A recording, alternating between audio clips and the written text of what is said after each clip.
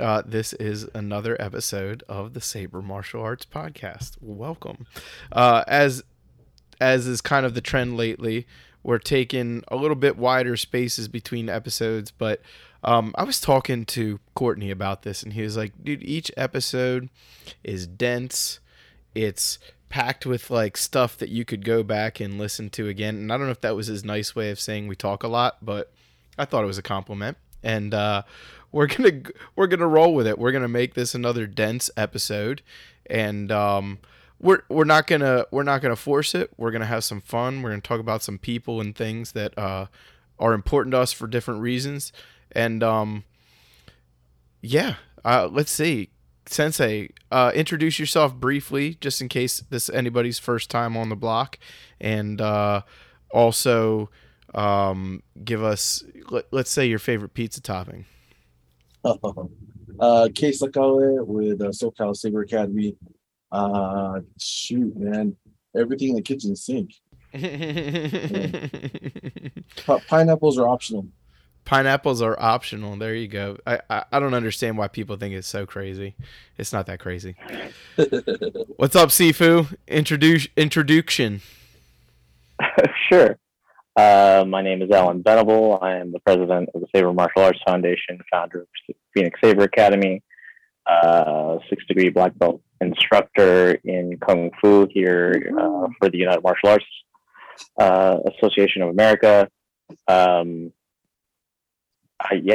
mean, I don't want to read my whole CV, but I mean, if we need content. Well, we do need to know what we should order if we're ordering you a pizza. I'm okay with nearly everything on pizza. The only thing I don't really enjoy on pizza is gorgonzola cheese. You've had that on pizza. Tough. I guess that'd be delicious on pizza. I've had it. It's just not for you. Not your thing. Yeah. And just tough. about any other cheese. Like I love me some jack cheese, and I love me some cheddar because they have the shredded stuff. But I've been to a couple of little places where they make like the personal pizzas for you, and that's the only topping that I'm just like, no, thank you. For me, yeah. Go ahead. No, go ahead. I was saying I had sun-dried tomatoes on a pizza, and I did not think that was going to be good, but it was amazing. Yeah, it's delicious in my opinion. My personal favorite topping is most people, they don't even like think of it. But like anchovies is my absolute favorite pizza topping. You know, anchovies are underrated. It's so underrated, and people don't realize how many different like foods they're in. But aside from that, if I had one thing that like I'm just good, like if you offer it to me on a pizza, one thing that I'm just good, probably be black olives. Like I'd eat them if it's already on the pie and I like everything else on it. But if it was like a black olive pie just sitting there, I'm probably gonna think twice. I would say the toppings aren't as important to me as the crust. The crust is absolutely. There you go. I mean, every part of it has its place, and it's like a separate like level of importance. You know what I mean? Like the sauce is equally important, but some people, the sauce makes or breaks it. The crust is one way or another. You know what I mean? Like they'll just eat the crust because it's the bread that it comes on. The other people like you and my dad, it's like the crust has to be right. You know, my dad could really care less what the sauce tastes like as long as the crust is right. So it's crazy how everybody's got their thing with pizza. That's why I asked that question. You tell a lot about a man or a woman by the pizza they choose to put in their face. Yeah. So I'm all about having a good foundation. If it's a good foundation, then we can work with it. If it's not, then there's nothing we can do. Yeah, we gotta order like a plain cheese. We gotta order like a plain cheese or a slice of pepperoni to get a baseline, right? Right, exactly. No matter how good the toppings are, if your pizza falls apart on you, that's no pizza. Yeah. So anyway, there you go, folks listening. If you don't know anything about these guys now, then you haven't been listening to anything. So, Alan mentioned a little bit. I know that we usually don't harp on this type of point, but it's going to come up over the course of the conversation. So let's just go through really quickly and talk about that dirty R word rank. let's just go around. Alan mentioned he's a 6th degree black belt. Alan, do you hold any other ranks that you feel worth mentioning at the moment? Belt specifically. Let's just go by belt, just because that's what people kind of understand. As far as martial arts are concerned, yeah, that's about it. I mean, there are certain other things that I am, as far as like lineage holder and things like that for different martial arts families, but it's not as consistent or recognized as anything else. Let me explain it this way for people listening and for you guys, so you know like why I'm even, because I can already tell that you're both kind of uncomfortable answering this question, and I am as well. And the reason I even ask it is just because over the course of the conversation, we'll probably say things and talk about things that come from a long number of years of experience. And the reason I just said rank was just because it's kind of a thing that people understand. Like if you said, I'm this degree, they get a general idea of how. But let's just do it this way. How many years as of today have you been training in martial arts? That's a better way to ask it. Officially or unofficially? Yeah. Yes. No, that's a valid question. Yes. Yeah. Yes. Give me like if like you're interviewing for a job. How many years? So I started martial arts as far as I remember when I was 5 years old, and my mom basically corrected me doing basically a kata. Yeah. She corrected me doing a kata. Yeah, she corrected me doing a kata that I saw on TV. There you go. So technically, that's when I started my martial arts. I was like, oh, you know about this. So that would be, I'm going on 37 years now, something like that. Are you? Oh, never mind. I'm not going to ask. I'm not going to ask a gentleman about his true age. And Depends. We'll also so time travel's weird. So whenever you listen to this as of recording, I've been training for 37 years. So 37 years, and your highest rank, we'll just say your highest rank is a 6th degree black belt. So my highest rank is 6th degree black belt. Highest position is master instructor. There you go. Perfect answer. Sensei, now that we've ironed that shirt out, please button it up for us. All right, so officially on the books per my certificates, it's started in 1990, so that puts me at 32 years.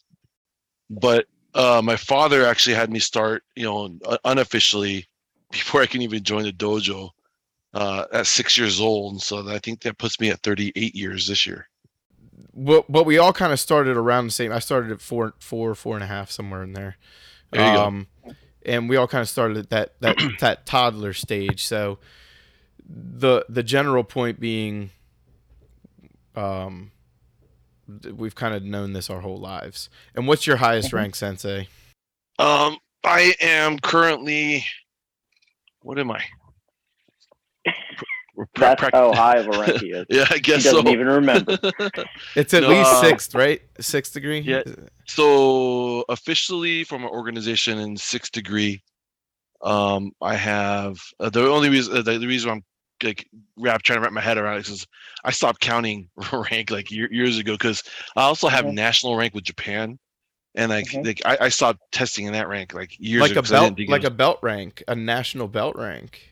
Well, because the style also has a what's it called, a national organization federation. Right. Yeah. So when you compete in like an international competition, that way you have like a ranking among all of that as well.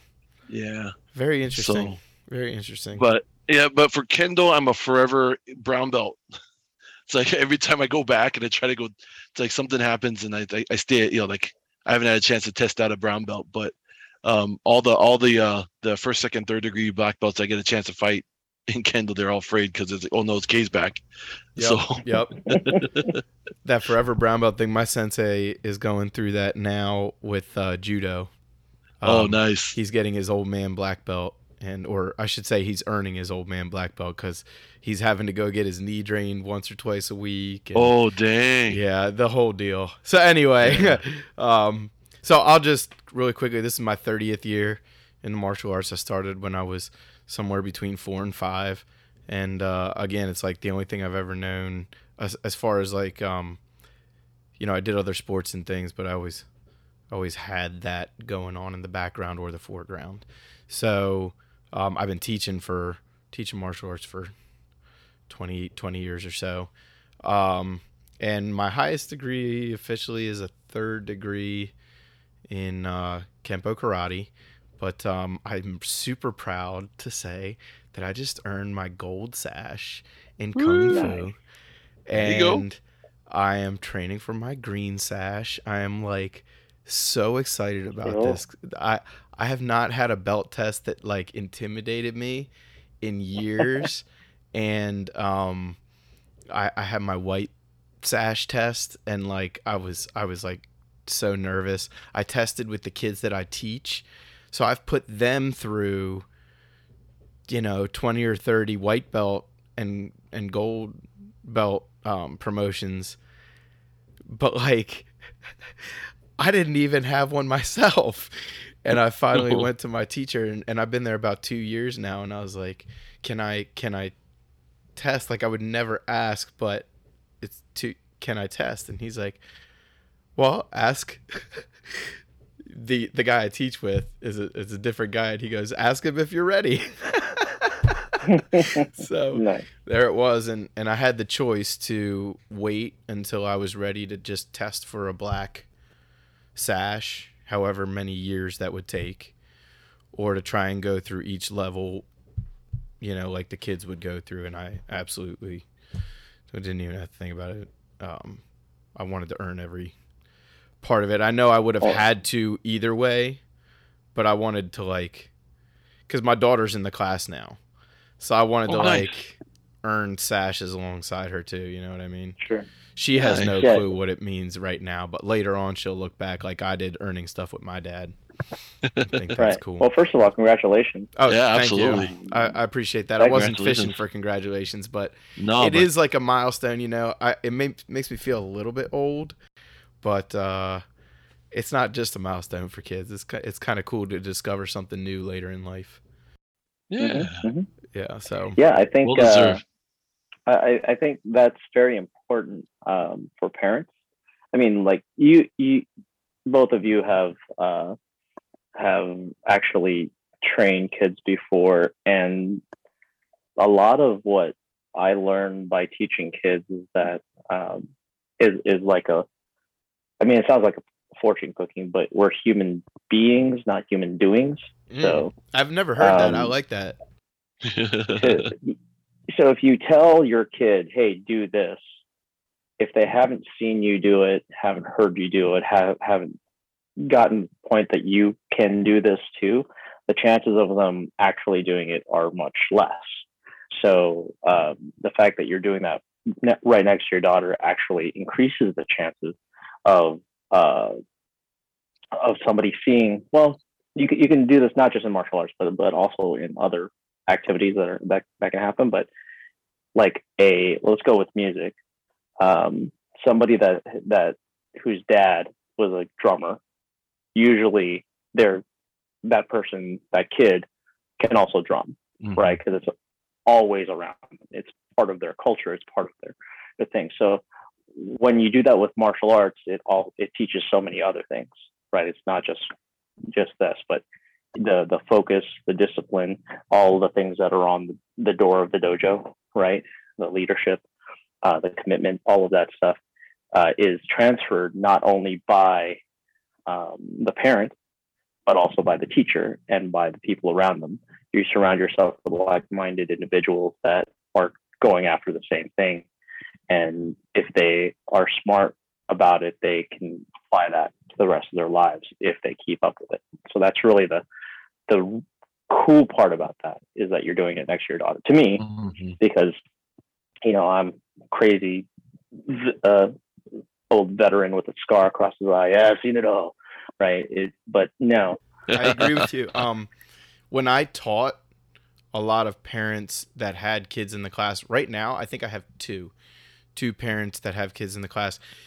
I also have two other parents who joined with teenagers in a different class. So I have two with little kids in a separate class, and two with teenagers in the same class as they are. And one thing I told people back when it was more about the belt system, this is more in the MMA class, but when I was running a lot of kids and parents through belts, is if they see you quit, they're going to quit. Right. Like, right. And that's actually a thing, right? Yeah. You're saying it from the more positive side. I like to look at it more from your side, but that's the way I had to tell people sometimes. Like, I know you don't really care if you earn a black belt, but your kid is about to, and if they see you quit at brown belt, like, they're going to quit at brown belt too. Right. They hear half of what you say, but do 100% of what you do. There you go. So anyway, interesting. Very interesting. Yeah. Part of the beauty of martial arts is that it does encompass a lot of things that are still kind of, I mean, right now with the internet and stuff, you can be a pseudo expert on stuff by the afternoon, right? If you looked it up in the morning.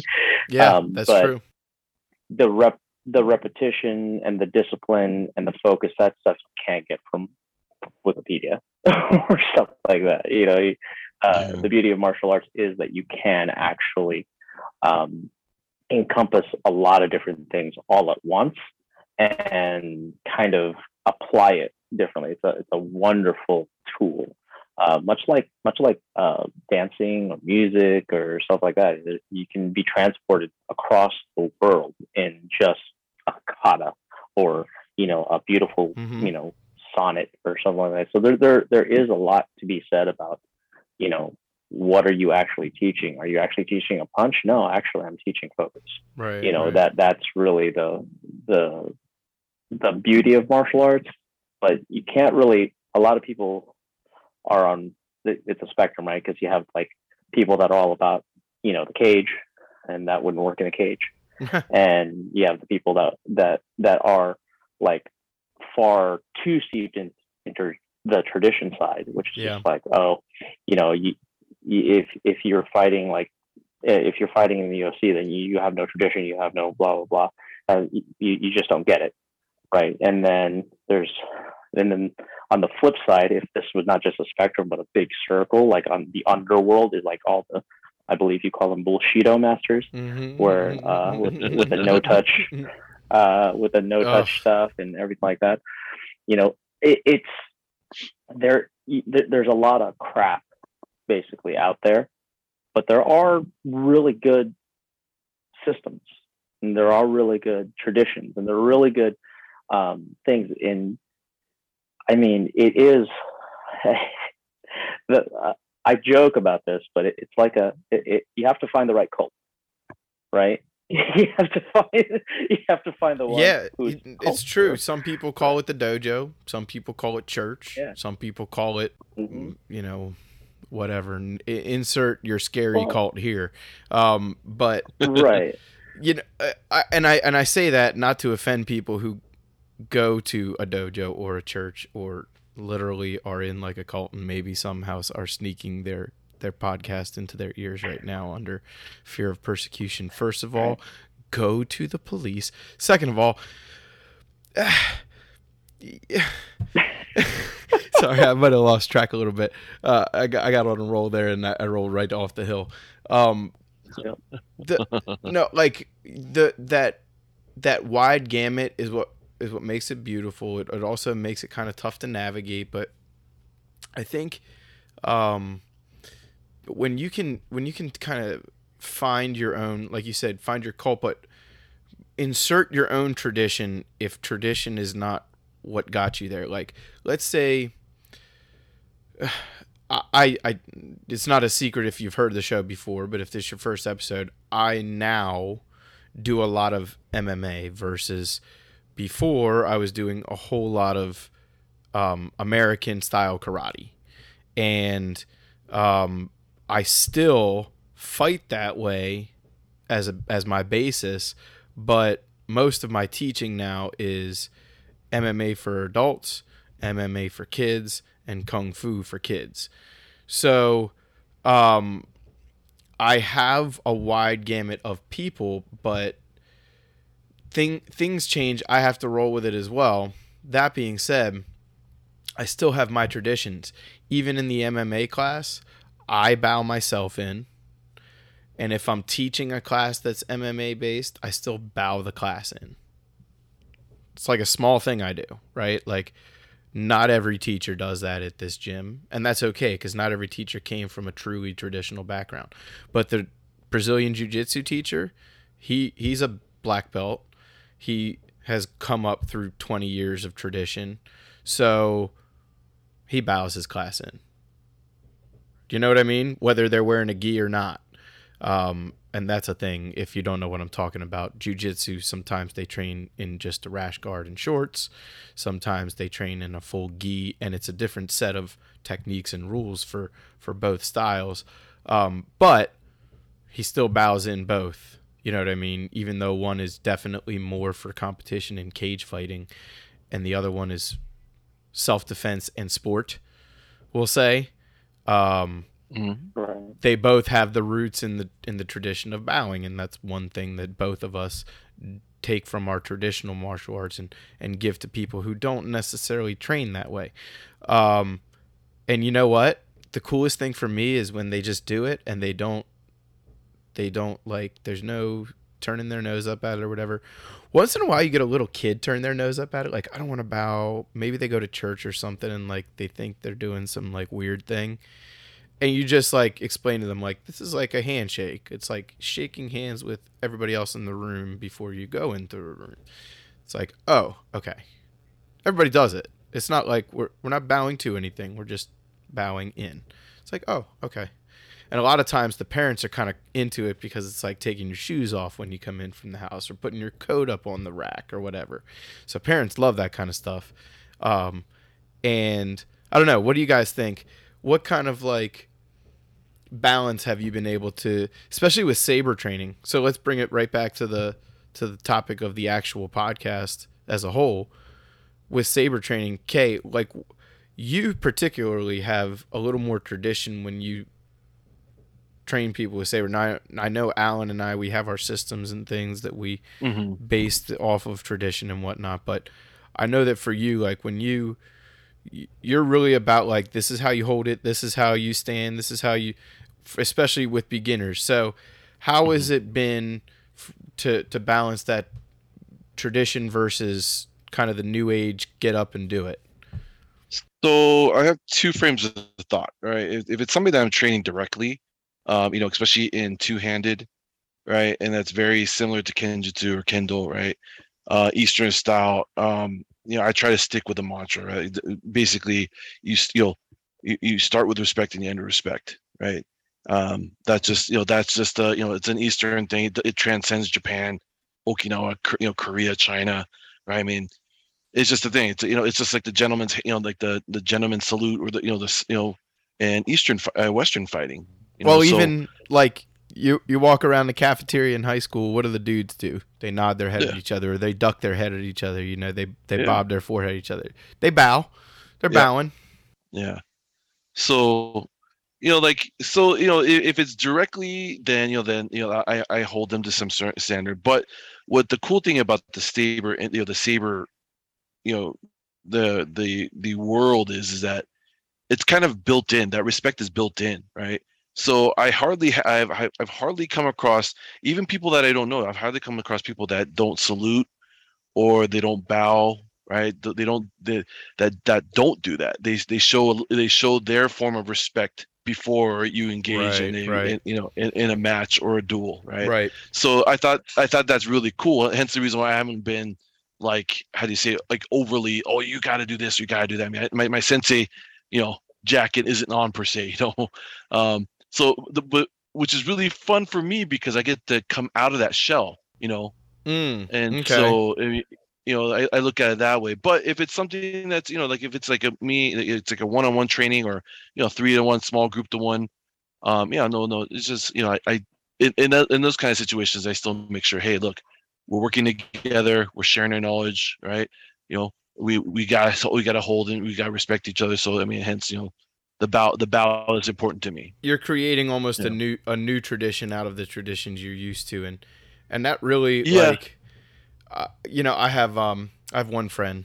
He just, he just had a bare knuckle boxing match, and like that's different than what he's used to. Most of his pro fights have been MMA, and he's never like he's a white belt in jiu-jitsu, but he's never had a jiu-jitsu match. You know what I mean? He's had 2 pro boxing bouts, so it was a different thing for him. But he approached his training camp very much similar to how he would approach all of his other training camps. So in a sense, creating a new tradition for a new sport that he's getting into, right? But Yeah. Kay is interesting to me. It kind of sounds like you're like hungry to find that balance between the tradition and the new, like, which is kind of interesting given what I know about your background, given what Alan knows about your background. It's just interesting to me, because a lot of people with similar backgrounds to you, that's not that's not been my experience that's what they're into. Though, I mean, it's funny that you pick up on that, because even in the traditional karate world right now, there's a lot of things going on, especially with it being considered for the Olympics, right? Especially here in the United States, even within the traditional world, there's the group called the USANKF. Mm-hmm. I know it's a long acronym. They all are. It's all good. Yeah, you get used to it. Yeah, these guys are what's it called? These guys are the ruling organization, that's linked to the World Karate Federation. They're tied to the USOC, the IOC. I mean, long story short, these guys run the show, right? And it's coming to the point where, like, look, it's new school now, right? And so it's getting to the point where a lot of the old school teachers are kind of being left behind because it's all sport karate now, that the traditional old school teachers are kind of being literally like, we respect you, but we don't necessarily need you anymore, right? Which kind of sucks, because not everybody is in the competitive, side of the martial arts, right? And so I for one never want to see teachers that, especially the pioneers that brought the martial art to the States, I don't want to see them get hurt. Number 2, they are not irrelevant. They are, they have other things they can teach them, even though they can't do technique. That's important. Right? And that's important. Yeah, and so but I map that same feeling onto how I look at sabers, right? And especially with especially now, in my circles, HEMA really dominates, right, the lightsaber world, right? And so especially with Combat Con, TSL, people fighting cavalry, officer saber, it really dominates. I mean, the thing is, it works, right, in the industry, right, or in the world. Context is everything, as we talk about often, but context is everything. So in the rules of point fighting, yes, there's some good stuff there. You know what I mean? Yeah. Let's be fair. Just as a martial art, there is great stuff all across the board. But and that's the thing. In general, HEMA point fighting, that's a thing they do a lot of. Yeah. Just like in karate, point fighting is a thing that they do a lot of, which I mentioned earlier. That's the way I fight still, even though I train differently. I have to get good at like defensive wrestling and things like that, but I still fight like a point fighter, because that's what I can rock you, I can do this, I can get up against the fence, I can clinch, all these things that point fighters don't do. But when we're out and about, right? So you got to have your tradition still. Yeah. See, because that's the thing. Like, you hit it right on the head right now. Point fighting right now, like, especially like in that realm, style doesn't matter anymore, right? It's more about you have to be able to fight like a point fighter, but what differentiates you is how you incorporate what you have in from your style that you can incorporate. Guys that that can do long range, like upper strikes, cutting strikes, right? reverse hook kick, right? Udamawa shigeri, like all these things that are big point getters, especially with Olympics now. Well, even organizations like Karate Combat, or take it into a bigger Oh, yeah. scope, something like the UFC. This is not a free commercial for them. This is just to say, like, these organizations are allowing people who, like, we're starting to see a resurgence of sort of the karate versus wrestler and taekwondo black belt versus freestyle grappler, and when like, what did they used to call it? NHB, no holds barred fighting, first came out, right? Yeah. That was the recipe. It was take somebody who's really a traditional specialist in one thing and put them against their traditional specialist in another thing, or a guy who likes to drink beer and fight at the bar. And that was the recipe until people started to take all of those traditions and create their little, like, everything pizzas, we'll say, and became known as MMA, right? But now you're starting to see a resurgence, I think, of the technicians and traditionalists. Not to say they don't still do everything, they have to, or they won't be able to fight well. But even your traditional karate guys who fight in karate federations, or people who do kung fu like forms as their main form of competition, they're still training with people who do MMA or who wrestle or who, because those looks that they're going to give you, it's just a fresh thing that your body's going to react to differently, and this and that. They're going to do what works, right? Yeah. What they feel is effective. So, yeah, I mean, we'll see things. I mean, that's what we're seeing in the saber world now, where, from Arizona, right, is, been very successful doing this. I'm going to start training like he does. Right. And, so I just want to kind of end that note. But people say the same thing. Actually, that's interesting. And Alan, this might dive into what I wanted to ask you. I was, again, talking to my boss about this. It's like, I want to try that thing that Anderson Silva did, or I want to try that thing that John Jones, knocked out blah, blah, blah with. It's like, wait a second. You are not that person. Now, I can show you the move, or I can explain to you how he got there, but you're not that person. Why don't you learn how you are, right? And I can, again, show you the tradition. I can show you how to do, but you're not like Alan said, you're not a human doing, you're a human being. So you have to take it and be a part of the process. And so, Alan, what I was going to ask you is, we're talking about balancing out this tradition and also kind of getting inspiration to training at all. Like when people come in, because I know you've been doing a lot of more like beginner saber classes and training with people who they're really their main scope of training is just sparring, and trying to glean some information out of just sparring. What is it like to try and get them enticed by going back to fundamentals and trying to get people to see? Because I know what it's been like for me, a little bit like pulling teeth with some people, and a lot like painting pictures with other people. What is it like trying to get people invested in the fundamentals and the tradition, even if that's not what got them there in the first place? So let's go back to bowing, because that's really where everything starts, right? If we're looking at, getting people to come back, they got to know it's consistent. So if you bow 1 week and then you don't bow next week, and then maybe 3 weeks later you bow again, or whatnot, then it gets a little rough it's like a whiplash effect, right? So getting somebody to get the balance between tradition and maybe be inspired to come back is to kind of look around and look at the space, the environment. So we talk a lot about this with the teachers, that you have to provide an environment conducive to learning. And if you don't have an environment conducive to learning, then it's generally speaking, not gonna work out 99% of the time. What do I mean by that? Well, number one, do you have a dojo? Are you in the park?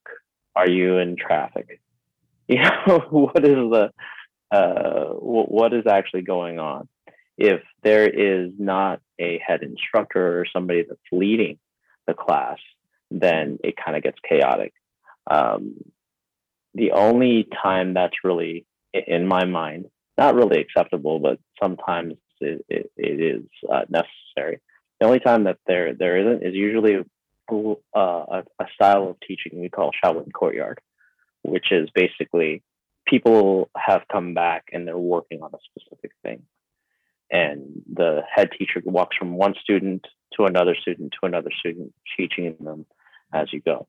But that does take a little bit to get there. If you're a brand new student, if it's your first class, right, it's enough to just drive to a new place, right? That's like that for some people, especially in this day and age. You know, the anxiety is already up. Oh, you know, my gosh. I went through this, like I said, 2 years ago. Driving into a new place, teaching martial arts. Yeah, the walls are up. I don't know what am I going to expect? And it lasts. Right? So when you walk lasts past your first friend. You know what I mean? The first truly nice person that shakes your hand, you're still a little bit like nervous. Yeah.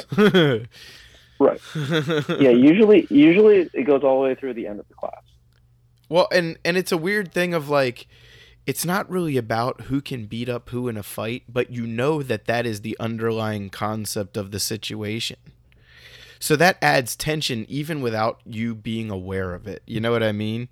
There's just danger all around, even though that's the furthest thing from what most people are thinking about is hurting each other. You know? It's a weird balance in that as well. Right. And it shows up. Every single student has 2 questions, whether they have specifics and details that will vary. There are 10,000 details, but they have 2 questions. One is, can you teach me? And second is, can I learn here? So if the environment in itself, the bells and whistles, if it's not, a place that puts them at ease, that will address those 2 questions, then that in itself is kind of like ice skating uphill. You can get there, but it's going to take a lot of work. So, for example, I'm going to use myself as an example here. When we do a new person class, people drive from all over the place in Phoenix, in the Phoenix metropolitan area. Some people drive for almost an hour because they live about an hour away in our city to the place that we've decided to operate out of. And they're okay with that for the first class. What's on their mind is, do I want to spend an hour every week, every other week, right, in the car to get there and then go back? Yep. So that it doesn't matter if I was giving the class away for free. It doesn't matter if I was paying them to show up. What matters is time. Time is the one resource that you can't get any more of, right? You have you can't pay anybody for a little bit more time, unfortunately. So what a concept. What we're doing, what we want to do is to make their experience as good as possible so that they can maybe answer that question themselves. Like, you know what, this is. And for sometimes it's like, I can do this. But sometimes, depending on the time of your life that you're in and your schedule of, surviving, you might not be able to make it, which is okay too. Because it's not this particular place in time where you can make it work. You have to be. For both, this is a two-way street. This is the teacher, this is the student. Maybe this is just training partners. Maybe there's not necessarily a coach in the situation. Maybe it's just training partners. You're getting together on a Sunday and in the park, and like many of our groups started doing, and or after hours at the dojo, you decide to start taking the foam weapons or the bokken and making a mess, right? With your fellow teachers and things. It's a good idea if you haven't done that, by the way. It's great fun. But you have to be inspired to progress, okay, for this to work in both directions. You have to be inspired to progress. And inspiration is one of those things that can sound cheesy, but is super important in its purest sense. And it's like you almost have to find it all the time. You almost have to constantly be inspired, because in this particular activity, you're getting hit. So that in and of itself might be inspiration for some, but for some it's inspiration never to come back. And there has to be some way for you to feel like there's progression, and you don't always nail it. Like as a teacher, I definitely don't always nail that. I definitely sometimes will bow a class out and be like, man, I could have done better some this way, that way, whatever. It just wasn't clicking the way, there was no inspiration to progress there. There was no progression seen there. Nobody earned a thing. Nobody learned a thing it was all review or what. So, a good practice for me personally has been like disguising repetition. It's a teacher catchphrase, but disguising repetition is like a great tool for tradition versus, get out there and do something new.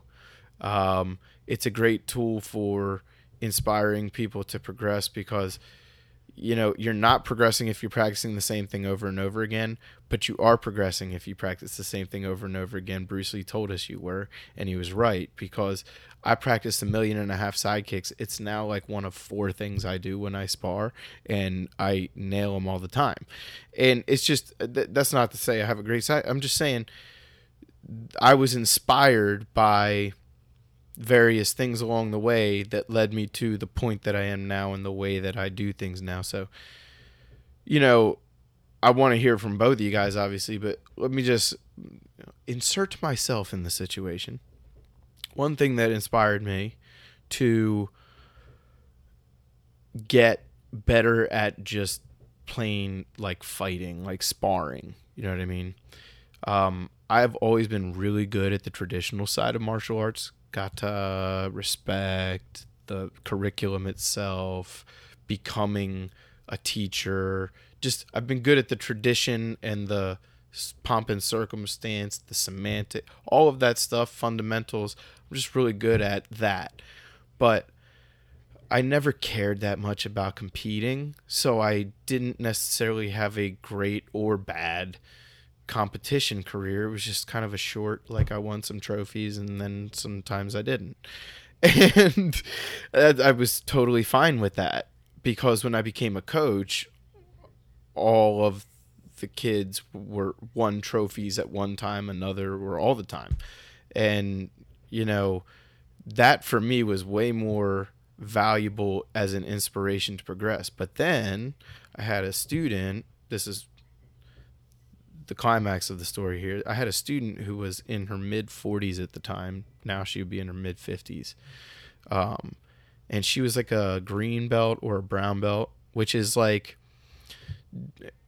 every style has a different color system, but that would be pretty close to black belt. That would be within about 1.5 to 2 years of black belt for any given student. Or 1.5 to 2 years from going for your black belt, we'll say. And she decided at that age that she wanted to enter like sparring competitions, and not just like point fighting. Yes, she entered point fighting, but also continuous fighting, which is a different beast. And you have to train for both of them a little differently, because if you don't break in point fighting when the word break is called, you could just lose altogether. Whereas in continuous fighting, if you don't hear them, you might want to keep going, because you might get rocked yourself, because the other person might not have heard them, and you got to protect yourself at all times. You know what I mean? So you wait until you absolutely hear them and you see that there's enough space between you to stop. So it was a totally different way of training, but it was like completely. It almost got me to the point where I felt like I wanted to compete. You know what I mean? But I didn't. It was like good enough for me to feel like I could get her to a point where she was winning. I think she won like in that order third, and then the next time she won a second, and then the next time she won a first. You know what I mean? And then she also competed in kata and things like that. And I'm going, at like 44, 45 years old, that's not old, but that's, most people are not thinking about competing in martial arts competitions, especially not nationally ranked competitions. Now, she's, got a serious day job, and she decides to come in 3-4 days a week and train this and pay extra money, pay extra gas mileage and things like that. So that inspired me at a time where I was kind of feeling like I just earned my black belt, and I was feeling that first degree beginner thing. You know what I mean? I was just feeling like, what's next? What do I do here? I learn one kata and practice it for the next 8 years. Like pretty much, but you teach.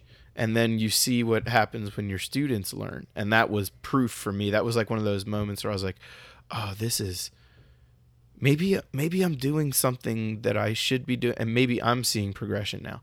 So give me something, either one of you. Give me something where you kind of had like a little inspiration yourself, that you saw a little progress in yourself, whether it was from a teacher or student perspective. Sifu, why don't you go ahead?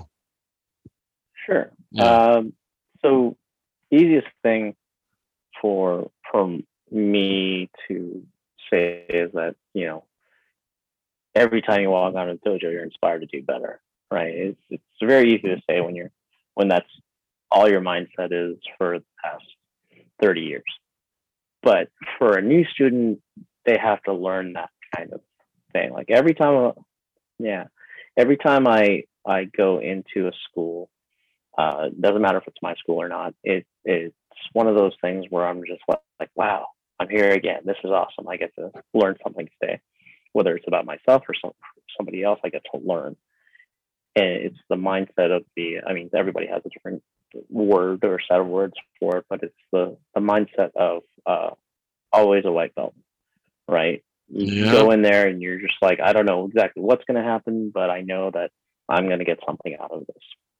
But that's been kind of like the always sharpen your sword sort of story for when you bring your feet together and you bow. So again, it's another part of discipline, another part of setting your mind, another part of what we've trained for decades to be done. But if it's a new student, they don't know that yet, right? So it's like it's like a baby learning how to walk. They don't know exactly how you guys are doing it. They just know they can't do it yet, and they try to emulate it, and then eventually they get it. So it's one of those things, for me at least, that inspiration is not necessarily something that, much like respect is expected, inspiration is earned. And this might be a whole nother podcast, but in my tradition, we're taught 8 principles of being a successful human being, basically. First off is making sure that you have a strong mind, and a disciplined mind, a focused mind. And then you use that in order to train your body to be strong, flexible, basically not derelict. And then that in itself, if you have a strong mind and a healthy body, will give you the ability to actually, get up in the morning. You have the ability to have a balanced relationship. That's something to inspire you as well. Like when it's not always easy to wake up in the morning. The older you get, not just talking physically, sometimes mentally, some stuff on your mind that it's just not easy to get up in the morning and face. That's why those are the first 2 principles. Truth, right? That's why they're the first 2 principles. Yeah, it's really good. Yeah, it's cool and to bring then up. That makes it so that you can get up in the morning and have a balanced relationship with not just yourself but with other people, because now that's the key to your own compassion with yourself and compassion with others. Inspired to wake up and do something. Yeah, well, basically it means that you can tell yourself what you need, not necessarily what you want. And that's being balanced in relationship with yourself is something that everybody has to deal with. And balance is not a fixed state. Sifu, it's so funny you say that need versus want thing. Yeah. Really quickly. Yeah. We're undergoing a renovation. This renovation was supposed to be done like 5 months ago. So it's 98, 99% done. Anyway, we had one of the tech people here, and we're explaining what the owner wants versus what I had sort of consulted with the owner as what I thought might be feasible versus what the tech guys had come in and explained to me was feasible, and what I understood was a little clearer than what the owner understood. Owner's not a tech guy. Different levels of smart. Yeah. Okay, nobody's stupid in this situation, but different levels of smart, right? Different avenues of smart, we'll say. And that's what the tech guy was saying. He's like, some people think they know what they want, but what they have to be told is what needs to happen. And I was like, but how do you explain that when they don't understand what you're saying? And he's like, that's why I'm getting paid to be here. And he said, you don't worry about it. You know what I mean? And anyway, I just figured it was funny that you brought that up. I didn't want to jump on your.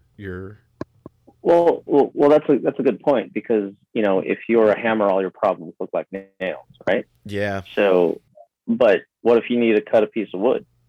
Right. No, damn true. Yeah. Right. But yeah, I mean, strong mind, healthy body, balanced relationship, that itself will give you, I guess the easiest word to say is will, the willpower to actually keep going. That's a word that might be a podcast in itself. I'm going to write that down. Right now. So willpower is especially in this day and age when we are actually able to be open about mental health and things like that. Notice it's principle number 4. It's actually really hard to get to that point. It always feels better on the other side of that feat, though, we'll say. Treat it like a video game, right? Like an RPG. Like when you earn that feat or that willpower boost, you feel it in the game, It's interesting because at least for me, my Facebook feed, there's always game your blah blah blah. So whatever your goal is, game your goals now is the biggest way to sell something. But this is what I'm saying though, is that it takes work to get there. Yeah. It takes repetition. It takes the inspiration to keep showing up, even though you don't feel like it. Yeah. Right. So, but that's the thing that will create willpower. It's like the whole thing where first day of Navy SEAL training, you drown. After that, everything else is easy because you already drowned. Yeah. Okay. And then, the 5th principle is now inspiration. Because after you get all of that, if you have a positive mind, you have a healthy body, you have a balanced relationship with yourself and with others, and the will to keep showing up, then you can you are inspired to be better. And it's number 5. It's you got 5 digits on your hand. That is a complete person. And that's the thing, is inspiration and will. Sometimes they're flipped around. Sometimes you need inspiration for will, and will creates inspiration and makes you inspirational. So very nice, Alan. I like the way you just walked that out. I like that. Yeah, it's something that's addressed again the first moment you walk in the door, because something inspired you to walk through that door. Something inspired you to go, hey, you know what? I want to go check this thing out.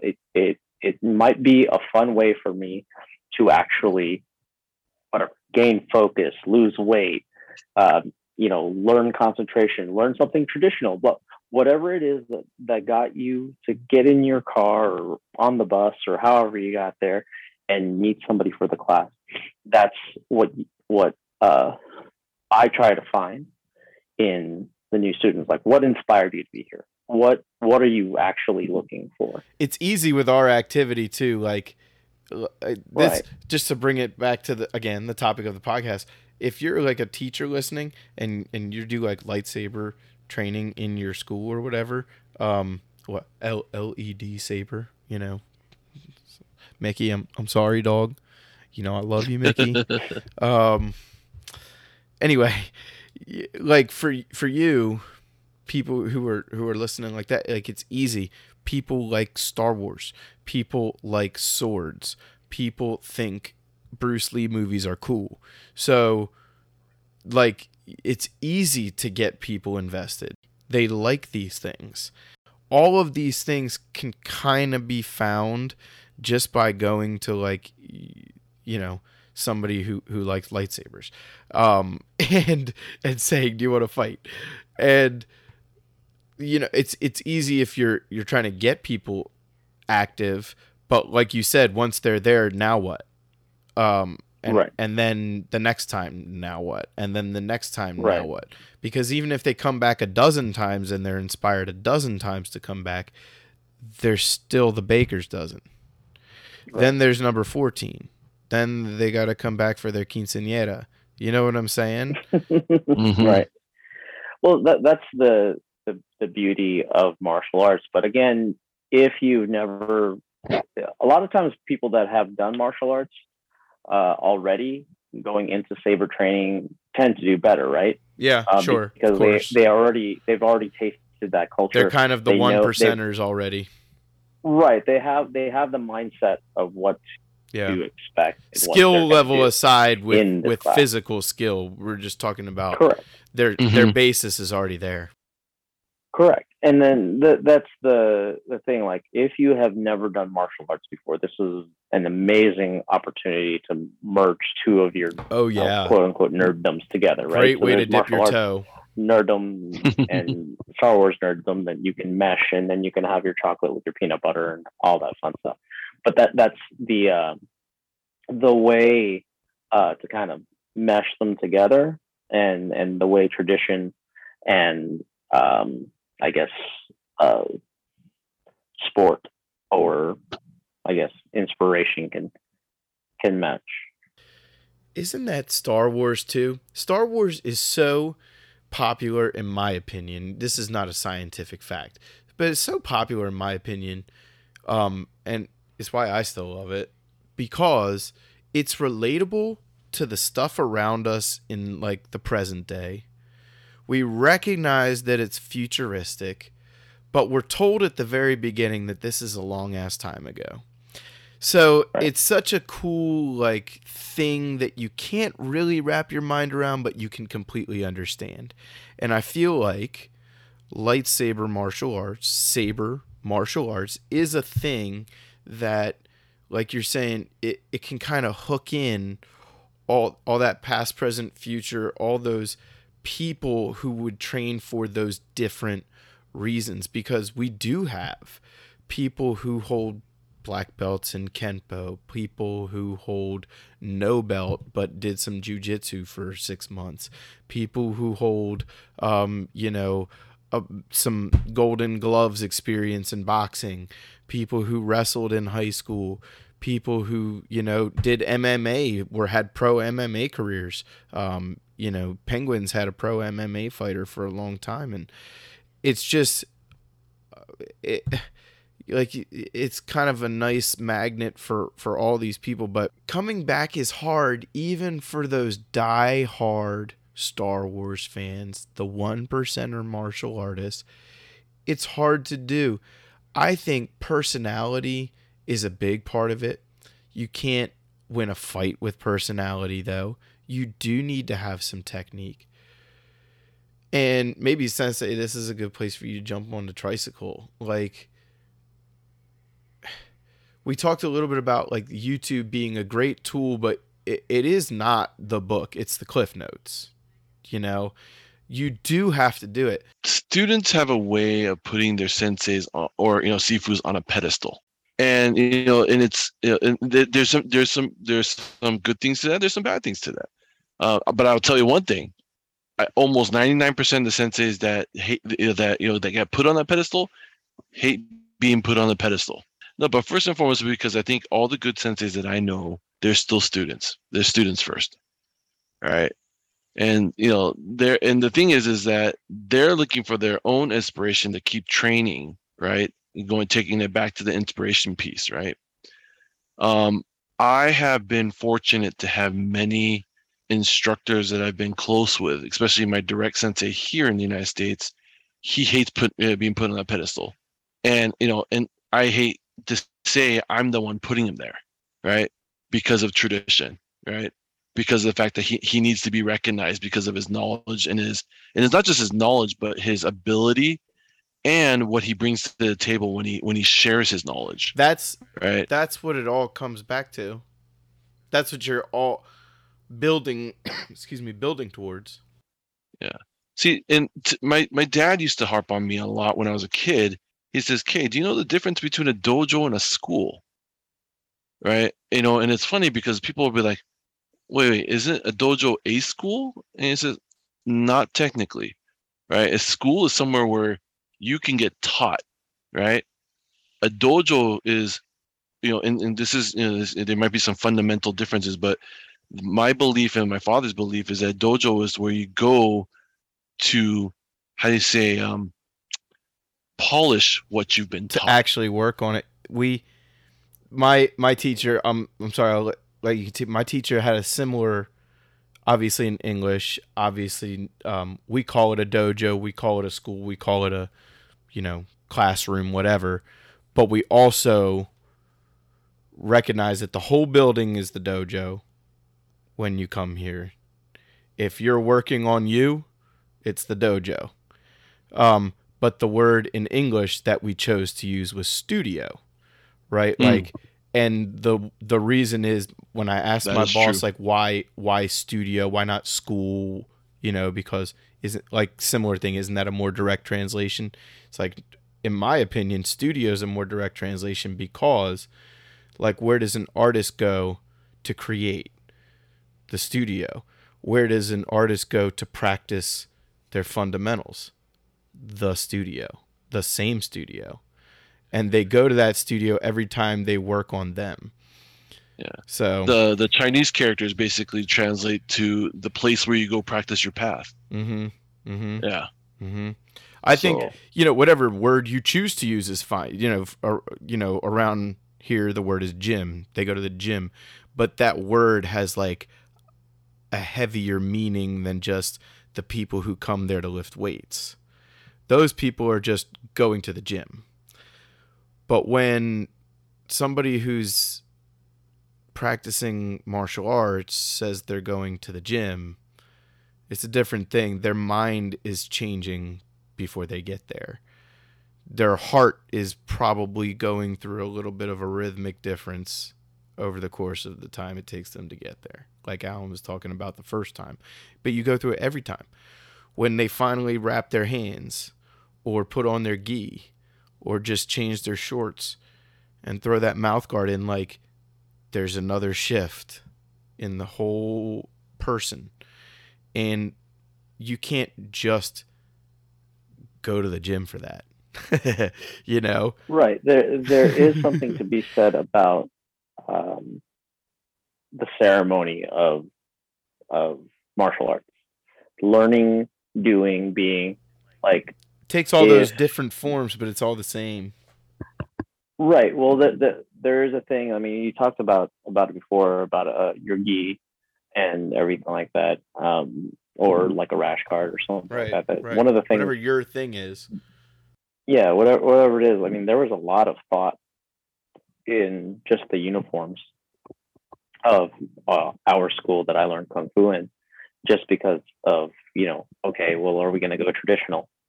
If we're going to teach Hung Gar, then we'll wear Hung Gar uniforms. Okay, let's take a look at the Hung Gar uniforms. Holy crap, we look like genius.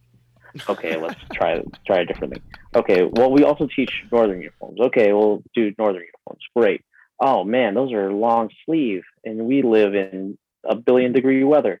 Okay, let's go somewhere in between. There's like a whole Come up with your thing, version. and Yeah. right, and then some schools wear t-shirts and their belts, and some big flowing, big flowing pants, and then some in some classes that we teach, you actually have to wear a full on like double weave judo gi. And in some classes, it's just like, no, I'm just gonna wear my awesome shirt, and then because I'm a master teacher, I have my master teacher's jacket on. So it's like one of those things where even that speaks to the eyes that don't see, right? But they still take in the things. It's like looking at a military uniform. You know who is a higher rank, by the color of their uniform, by how many bars are on it, how much, how many pins they have, or even just the way the person in it wears it. Right. Right.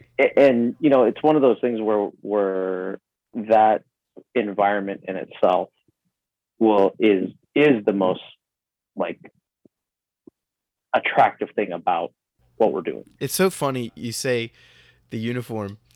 When I see black belts, I look at both sides of that. I look at like the ones who are wearing all the badges and things, and the ones who are not. And neither one is bad, because there's times where certain people will wear certain uniforms, but they might have a different one that they military, martial arts, all of that. There's reasons for different get-ups, right?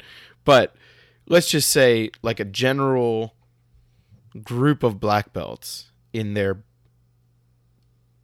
their most appropriate uniform for just like a seminar or something, right? Like a normal good training uniform.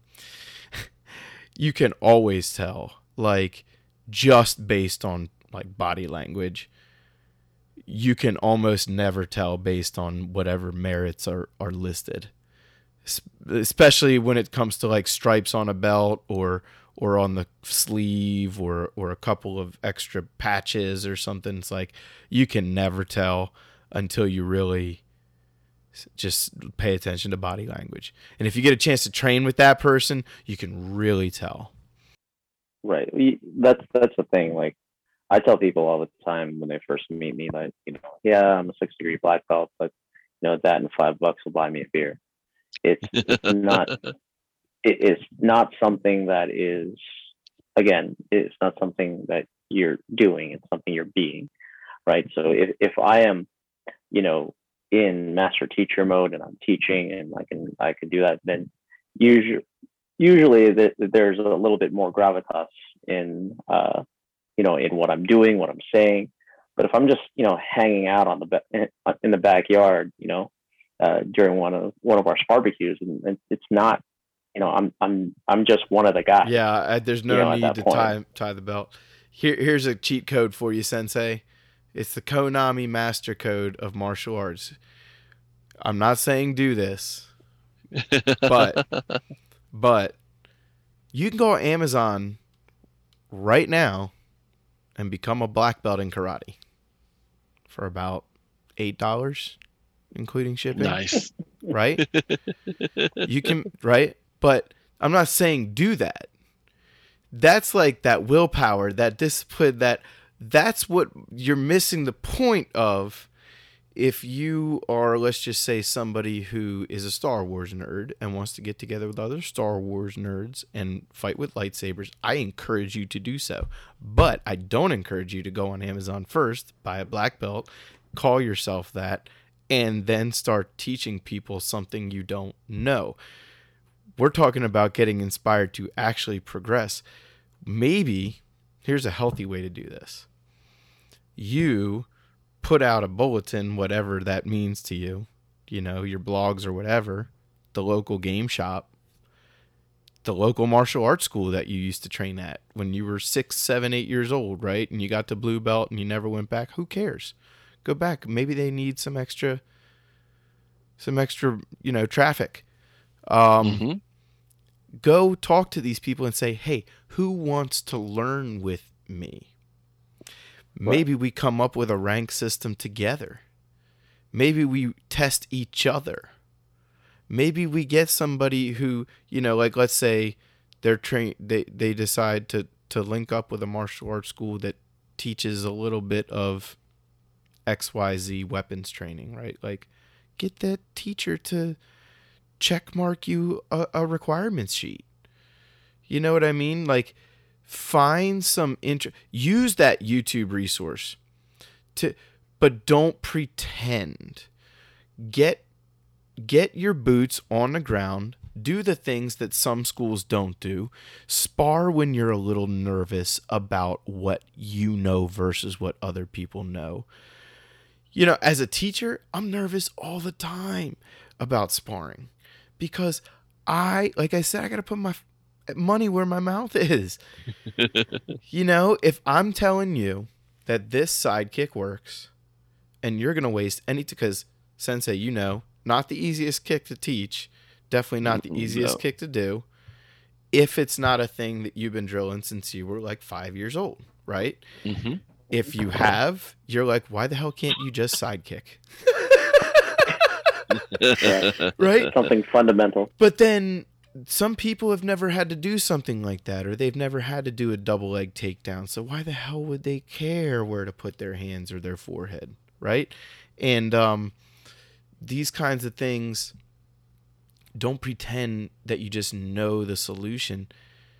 I think it's so much more valuable when you're so honest with people. I know, like, Tuesday's my day where I get to teach the class I want to teach. I came up with the curriculum on my own. My boss was like, you get all the money, you get all the fame, fortune, and, as obviously there's very little of. And Wednesday, the people I'm teaching are using the stuff I'm teaching on me, and it freaking hurts. So I'm nervous all the time about, like, first of all, can I do it as well as they're doing it back to me? Second of all, well, that was kind of cool that I was able to teach them that, but don't pat yourself on the back until you can do it back also, right? Like, don't tell them that it's pretty cool to learn a spinning hook kick if you can't once in a while make them worry about their teeth. Right. Oh, can I piggyback off that really quick? Please, yeah, go for it. Don't tell them how to do a spinning hook kick if you can't do one. No, that's what I'm saying. Like, or like learn it together. Be like, hey, y'all want to watch this quick like tutorial together? Because people will do that to me now. They know I'm not a jiu-jitsu. I have a clear belt in jiu-jitsu, if anybody's wondering. Nice. And that doesn't mean I can't grapple a little bit. That doesn't mean I haven't trained with people who are XYZ belt in XYZ grappling art, or, state champion wrestler XYZ again. Like, but people will bring me all the time, like, screenshot of like a submission or something. Like, can you be the guy getting, and it's like, they're coming to me as a student, asking me as a teacher, will you be the guy getting submitted? Sure. Yeah, that doesn't bother me. Because now when they're going, is this working? I can go, well, put your arm, and then I'll go, okay, your turn. All right. Now show me that screenshot again, and I'll see if I can lay the submission on. Now I don't need a belt, right? Maybe one day I'll earn some, but I don't need a belt to just now see some progress, be a little inspired. And I didn't have to, like, get down on my knees and beg my students for forgiveness that I didn't know what the hell they were talking about the instant they asked me, right? Like, they were totally cool with me walking it back with them. And sometimes I say some stuff that makes no sense, and they'll be like, it doesn't seem okay. Cool, let's try this, And it's not always jiu-jitsu. I'm just using that as an example. Like, again, saber training, maybe it's HEMA. I've never been to a quote-unquote HEMA school, but I've trained a lot of different European weapons.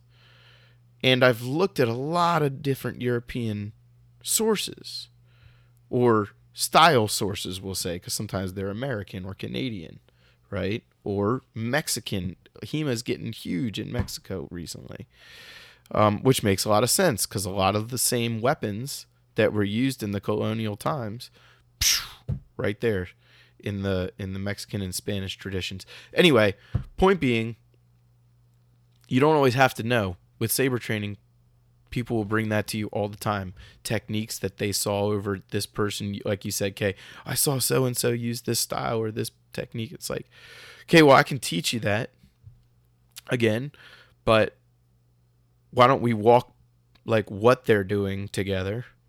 Why don't we see, maybe I would do something differently. That doesn't mean you need to do it, but let's see what you think. What do you think you might do differently or the same? What do you like about it, right?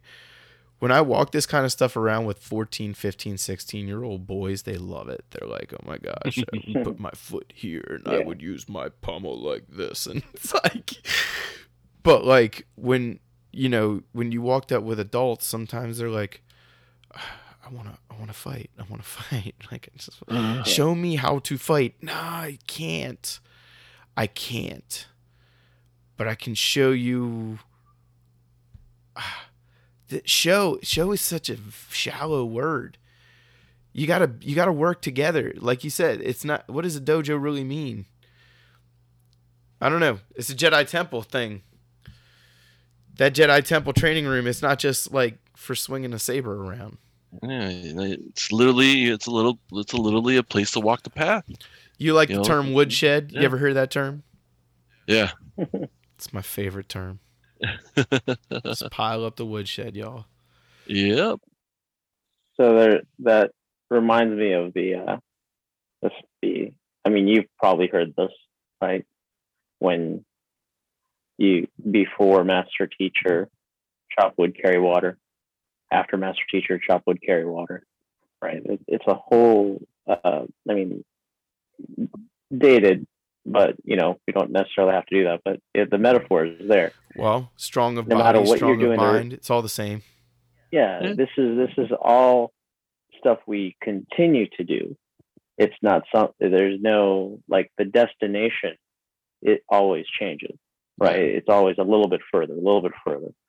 I think you need to have gym heroes too. Like that's the current term for it, but dojo heroes. Well, that's the reason that there are colored belts. Yep. Yeah, there's a reason also that they're separated too. First dan, second dan, third dan. All these things are things to aspire to next. I want to add something to Alan's saying though. The difference between master teacher, chopping wood and carrying water, before and after is how. Mm-hmm.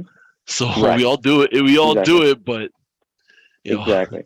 It's a thing though. If as you do it, as you do it, you figure out ways, right? And that's the thing. One of my favorite quotes is youth and energy should fear old age and old age and so I think I know where you're going with it. No, I think the saying is the saying is that old age and treachery will always overcome youth and skill. Yeah. Old age and treachery. Will always overcome youth and skill. It's a word that I don't use very often. That's I don't either. Remember it. Yeah. Yeah, old age and treachery. That's the thing. It's like, no, I've figured out a way how to do this easier. So I'm still chopping wood. I'm still carrying water, but my way. Yeah. My teacher was practicing some self-defense techniques, and we call them line techniques. You guys might have a different term for it, but everybody stands on a line. One person's at the end facing them, and there's an agreed upon attack or set of attacks, depending on the level of belts you're using, right? And my teacher, he's like 69 at the time, but he jumped right in. So what I expected him to do was like any number of block and 2 or 3 counters that we had practiced throughout the combinations that we had practiced throughout the class. Instead, as soon as I threw the front kick I was supposed to throw at him, he sidesteps the front kick by a couple of inches and just shoves like a spear hand, like a flat palm, like his fingertips under my throat, and I went like this. It was just this tiny little motion because I was the first person to attack him. He had to set this precedent that, remember, guys, I can teach you all this cool stuff, but I'll still beat you. Old age and treachery, man. Just sidestep and choke me with a fingertip. Yeah. So anyway, I think it's important to find that balance with your students to where somebody's got to have the most knowledge in the room, but it only has to be by like 24 hours. You only have to have seen for that class. Yeah, you only have to have seen the textbook first. You know what I'm saying? Right. That's how a lot of school teachers get through their first few years. They seen the textbook a few weeks first. My point is, you just need the most knowledge for what you're teaching. Yeah, sure. Like, hey, I can talk to you about ancient kung fu secrets, literally in some cases, but I wouldn't be able to tell you how to check the gauges in my car. Right. So it depends on the context of what's going on, right? So I've been, I mean, you can quote me, you can probably do a supercut of me saying that, we're all geniuses, but also all idiots, all at the same time. It just depends on the subject matter. So, Sensei, let's go to the concept of the dojo hero for a moment. Tell us about a dojo hero of your life. That would be Hamabara Sensei, my sensei. So he was born in Japan, came to the United States when he was 3. Born and raised here to Japanese immigrants. Ended up being a Division III, NCAA Division III, I think it was like 98-pound wrestling champion. 98 pounds? 98 pounds, yeah. Okay, I took a that was bigger than that an hour ago. Seriously. But this man ends up being my teacher, my dad's colleague. He is he's when I walk around with him, like when I go to events or tournaments or whatever, and they're looking at me, it's like, hey, who's like in the beginning, like, is that your bodyguard? Right? No, he's like, hey, he's one of my students. Right. And then, it's funny because, like when I do get a chance, if I go to a seminar, if I do get a chance to do a little bit of hand to hand, a little bit of sparring, they're like surprised because a lot of these guys think, that my teacher, taught me to use my strengths, my size, right. My reach, that kind of stuff. But, in martial arts, when you're talking about technique, and Alan probably knows this the best. I mean, he's been working with Kenny for a long time, right?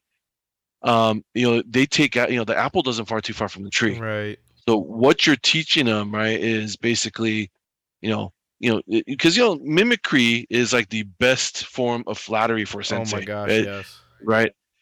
And, like he's grown with me, teaching me as much as I've grown with him, learning from him. Right.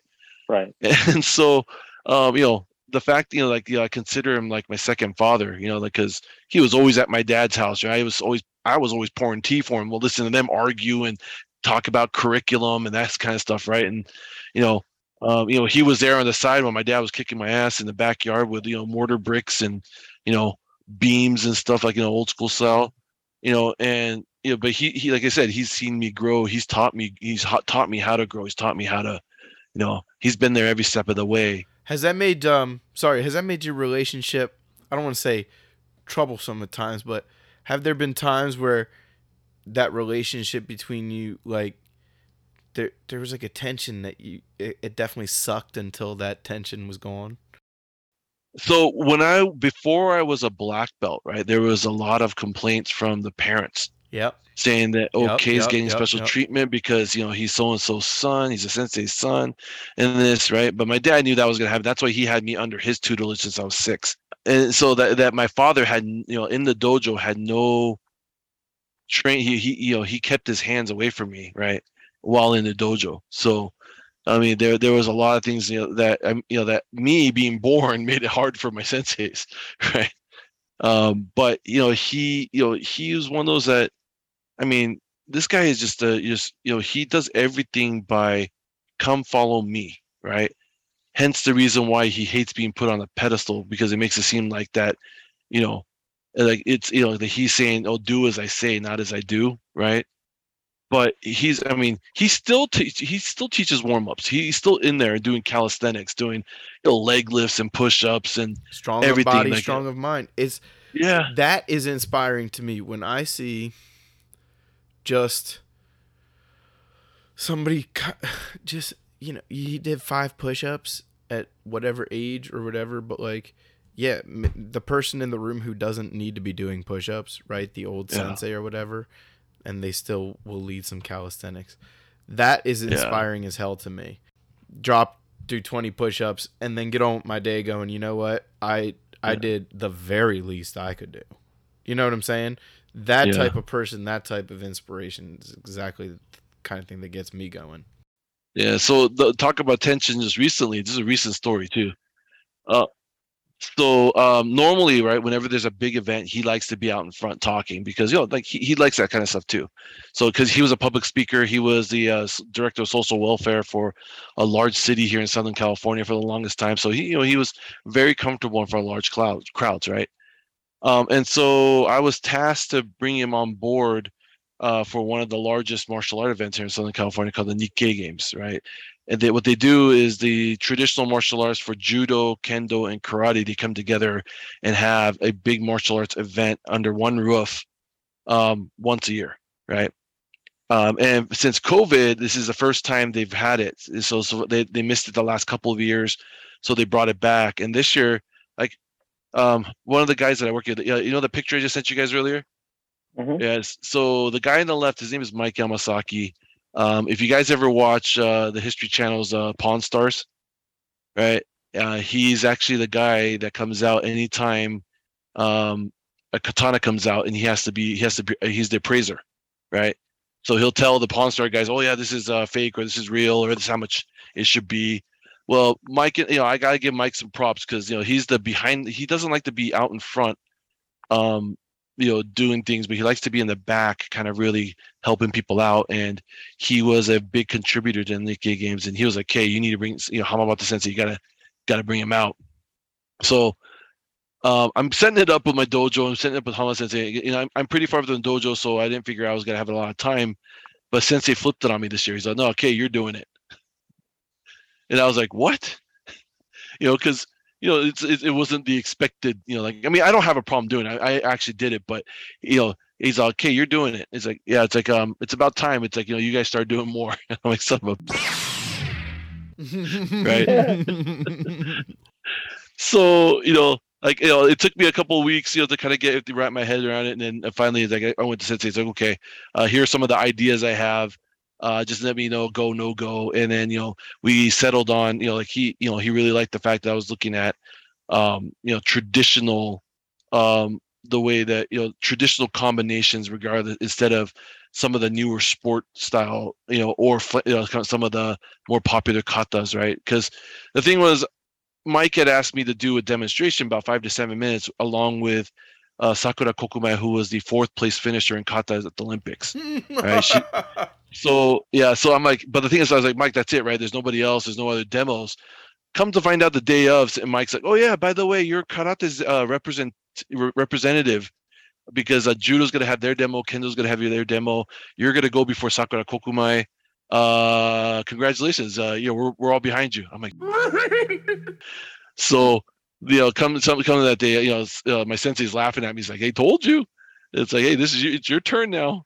So, he flipped it on me, and, we got everything going, but it just turned out to be, a great learning experience for me in a big venue with a lot of people. I posted some, videos and photos and stuff earlier, but I gotta give Mike a shout out, because he knew that if I was gonna, because I hate being put on a pedestal too. So if he told me, like, my sensei, right, like, I was gonna be representing karate as a whole that day, I probably wouldn't have taken it. So, Alan, you got a couple of those with your new gig you're doing in the Phoenix area? Well, yes. there's always Couple of really hungry saber people. there's always people that are willing to learn, and there's always people that are willing to spar and everything like that with me, which is really fun. But the people that keep showing back up, those are my heroes. So Consistency is inspiration. I like it. yeah, well, because if I know that you're going to be there and I'm looking forward to sharing something with you or having you share something with me, and you don't show up, then it's a rough time. Now I have perceived loss. But so it's one of those things where if it's the same thing, like if you're expecting to see your martial arts teacher every Wednesday, and one Wednesday they're not there, you're thrown off. First thing is you're thrown off. You're like, well, where's Mr. Mark? Where's blah blah?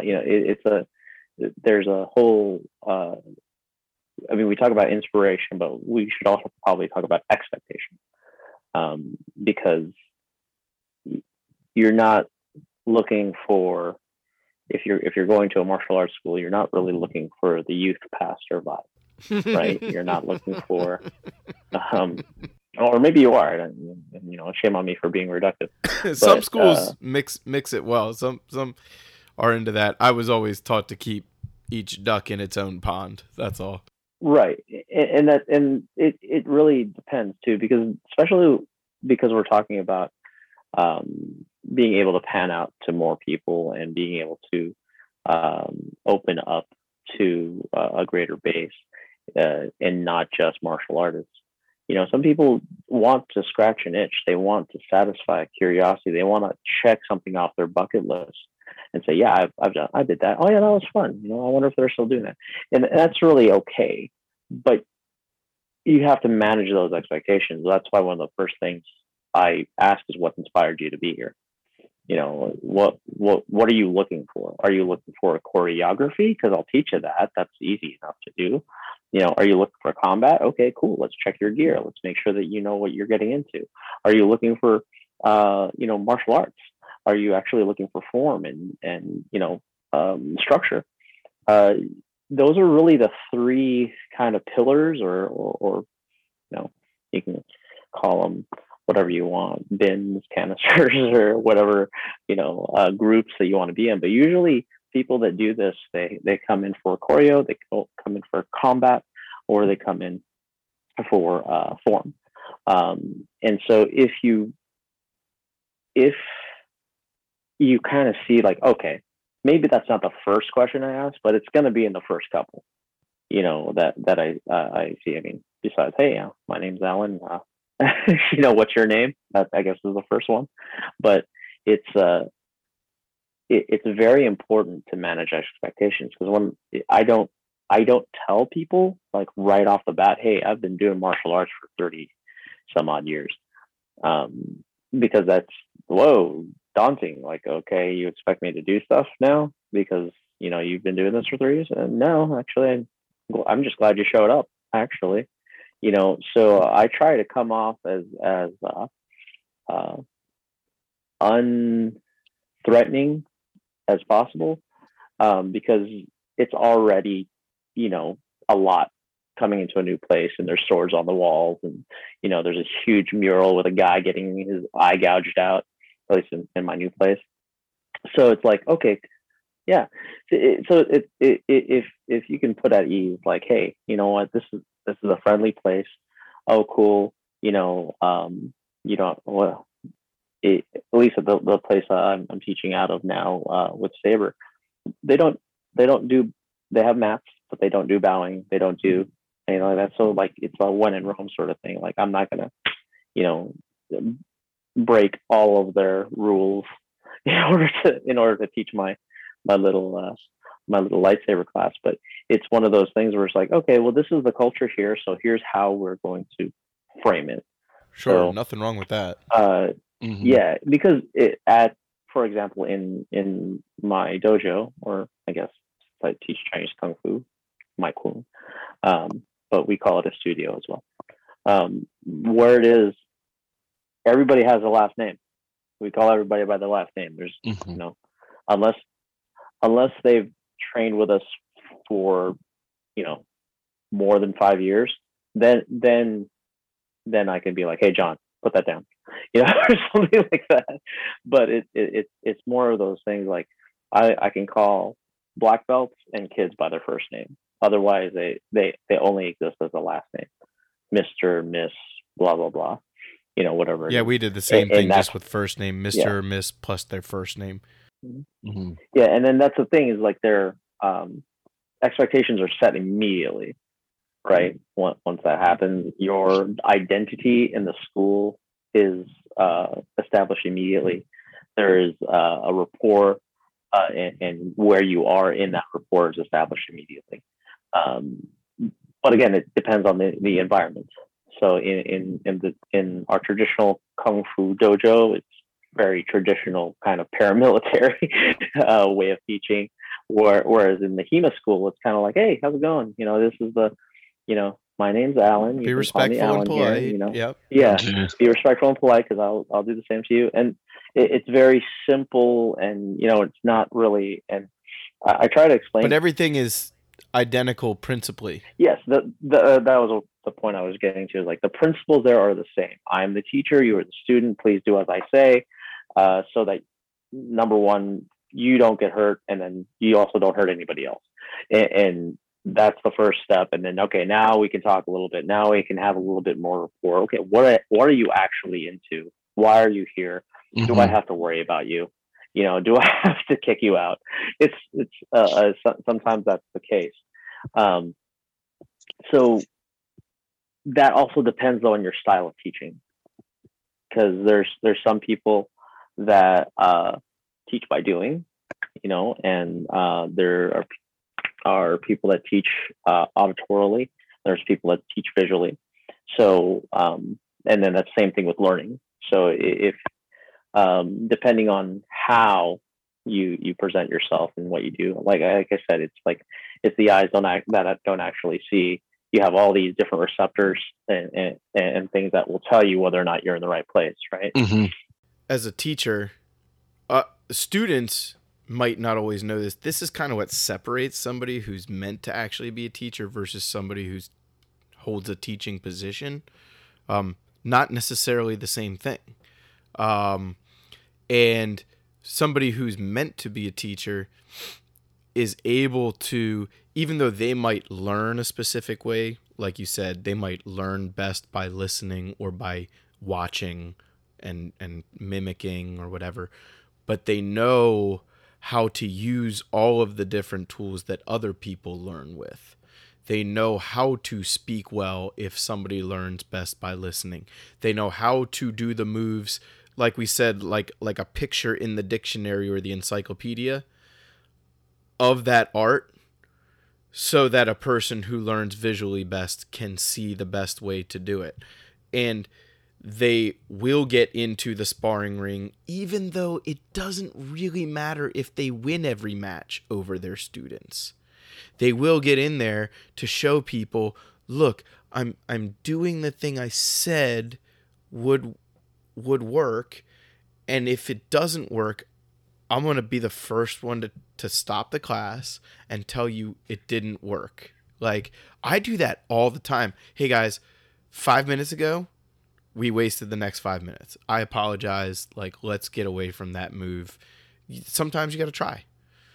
And sometimes you think it was a different thing, and then you go back and you go, hey, you remember 5 minutes ago when I told you we wasted time?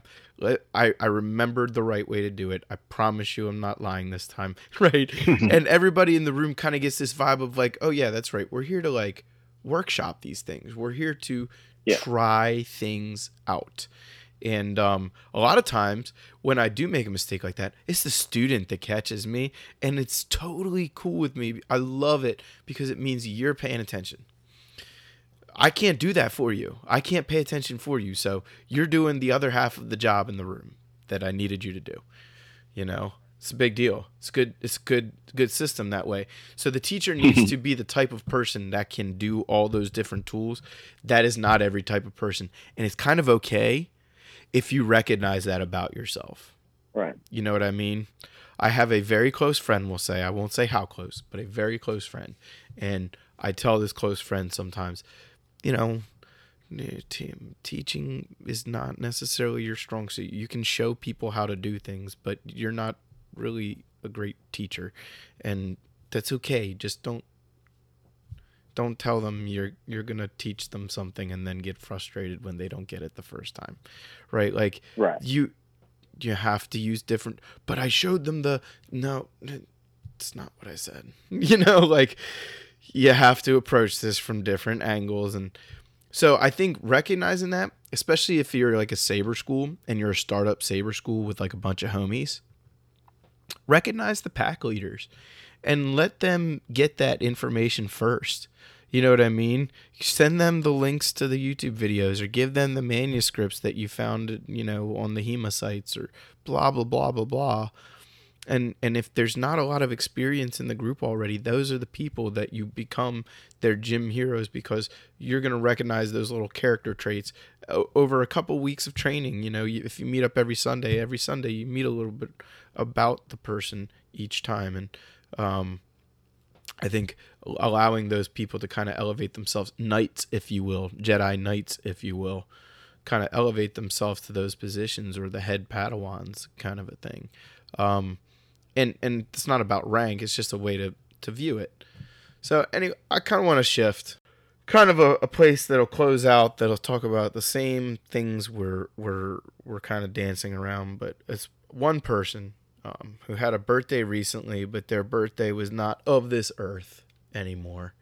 The captain himself, Steve Kirk, a big inspiration for all of us for many different reasons. A great friend, and a black belt.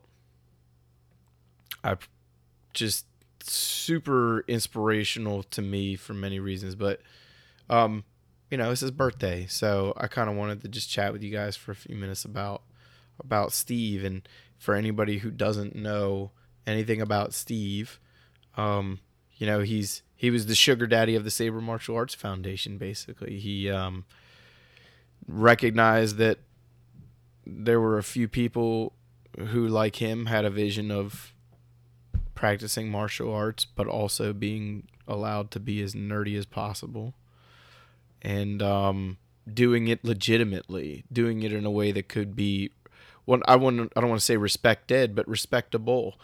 You know, because there's nothing wrong with RPGing, but you know, to really treat something that is not real as if it's just this really important martial art, and recognize that, and definitely financially supported us, but more than anything was like everybody's cheerleader when it came to somebody who wanted to share martial arts.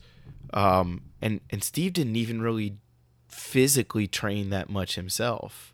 Once in a while, I'd catch him doing some velocities on his deck or something. But you know, I don't know. What do you guys been thinking about the captain lately? I've been thinking about him doing velocities on his deck a lot lately. I just keep thinking, you know, like literally, like when I was just kind of reflecting, I just keep thinking how small this world is. You know, and I keep going back to connecting the dots and who knows who. People might not realize we're in 3 different states right now. That's true. Yeah. That is so true. 2 different time zones. Yeah. Mainly because, you know, I guess I can say it to this SMA Foundation world, but you know, I'm looking to bring to an event to California. But it's something that honors Steve in this, you know, in California. You know, so look forward to, you know, announcements and stuff. And I know SMA, you know, SMAF, and I know you guys are on board, and you guys are. I mean, Alan, man, I gotta appreciate the support, because he's like, hey, Kay, what do we need to do? How can I help you? You know, it's like, and always I say, oh, you know, it's okay, Alan, we're good right now. I'll let you know. You know, but I appreciate it. Just even that offer, you know, it's like knowing that he's got, you know, he's got the my back, and he's got the, you know, the organization's back, and you know, so Yeah, but yeah, no, I'm just, I still bewildered, just my mind's still blown of how small, the world is because of how I met Steve, and I met, and the people that I know in my traditional martial arts and my kendo side know Steve and how that connection is, and and it's through a lot of it right now about like this event that we're probably it's mainly through my friends in the kendo sides support that it's going to even be possible too. So it's like it's just neat that Steve was in the center of all that and that the dots connect. So yeah, that's what I've been thinking. For anybody that's not aware, Steve died really suddenly in 2019, like a month before he was going to turn, I think, 50. No, 49. And it's really hard to talk about, but I basically got a call from him less than 24 hours before he died, and I missed that call.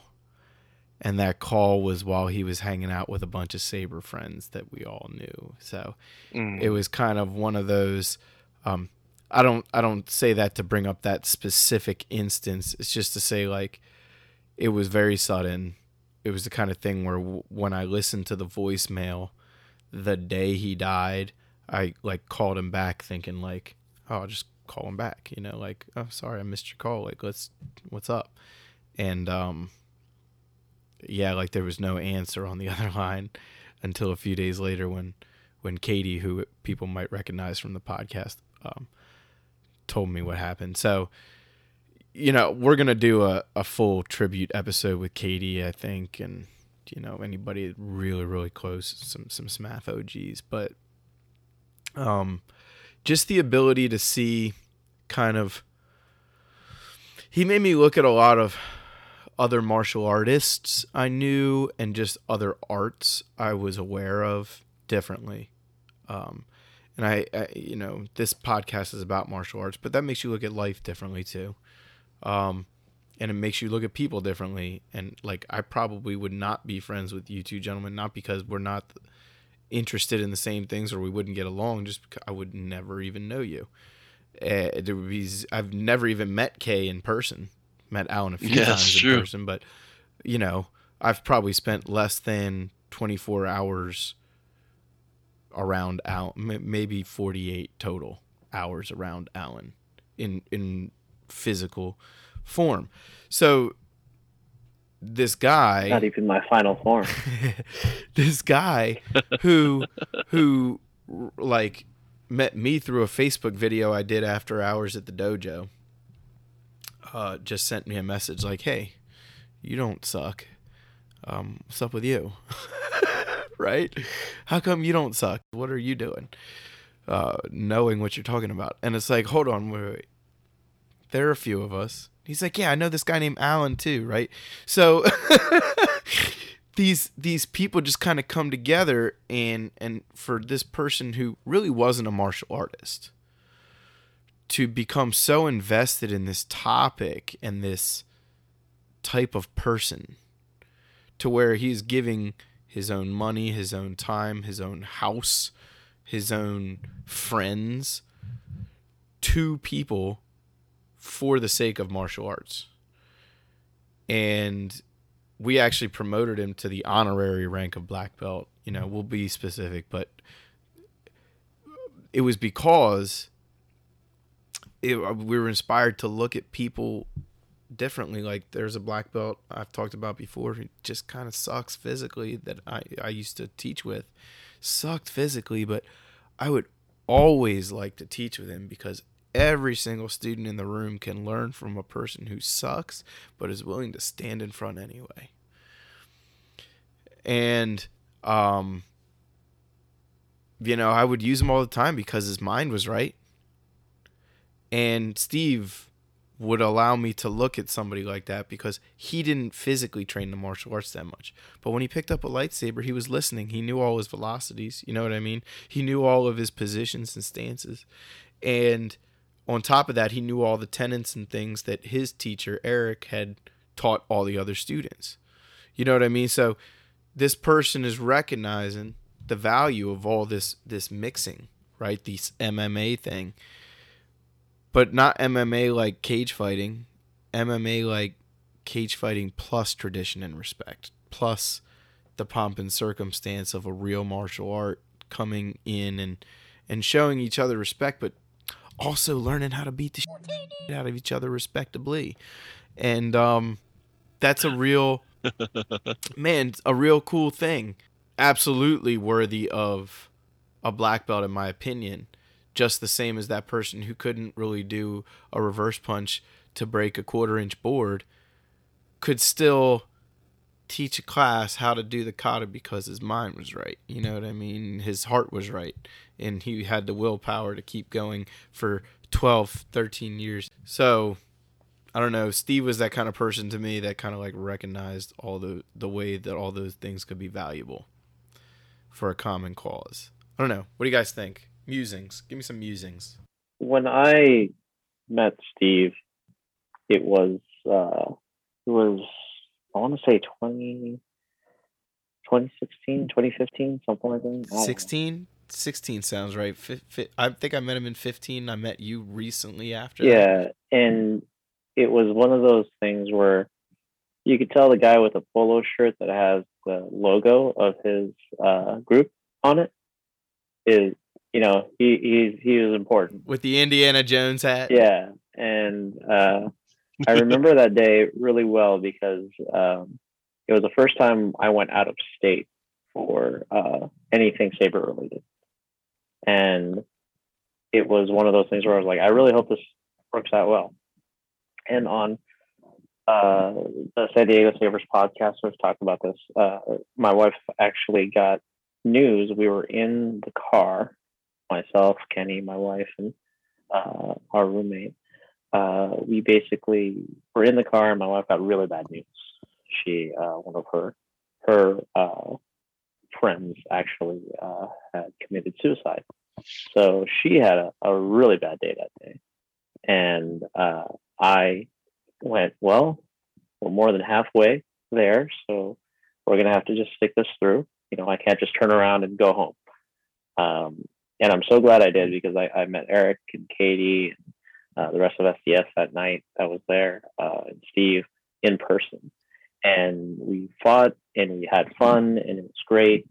And about a little bit later, I actually got my Disney thumbs up. Hey, you can do this with you can do lightsaber stuff for Lucasfilm as long as you don't make money. And I reached out to them and I was just like, hey, this is kind of cool. I mean, it's kind of what you guys do.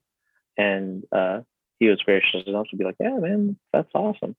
And then I was like, oh, by the way, I got these tickets to San Diego Comic-Con. They want me to do something lightsaber related. Do you guys want to go? I mean, it's your town. And they're like, who is this guy? Why is he asking us to do some? Okay, well, let's see if you're real. And I showed up. I was like, hey, here's your tickets. They said you guys can all have a guest too. So here's 20 tickets to Comic-Con. And they're like, well, we will be friends. I spent a few hours with a little bit of everybody. Steve was the guy that was actually the one I was emailing back and forth with, but I didn't see him a lot. I saw everybody else. I saw Marina. I saw Eric and Katie and Matt and a bunch of other people there. And we kind of just hung out and got to know each other and realized that we could stand each other's company.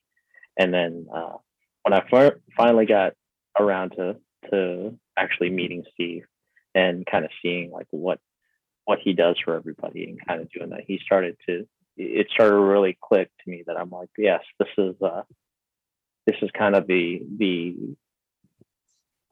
is the attitude that everybody should have. This is the real Obi-Wan right here, right? Dare I say Qui-Gon? Yeah, I mean the just openness of what he would do and just the philanthropy But give people a chance to like take the credit too. Like, yeah, he was not that was often the ready thing. to take credit for things. He was like, "How can I help you get Right. credit for?" He, yeah, he was the type of guy that would be in the back, messing with the tech and doing all sorts of stuff.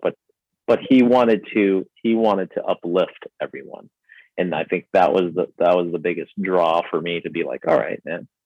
Even if it's like the attitude of, hey, how can I help?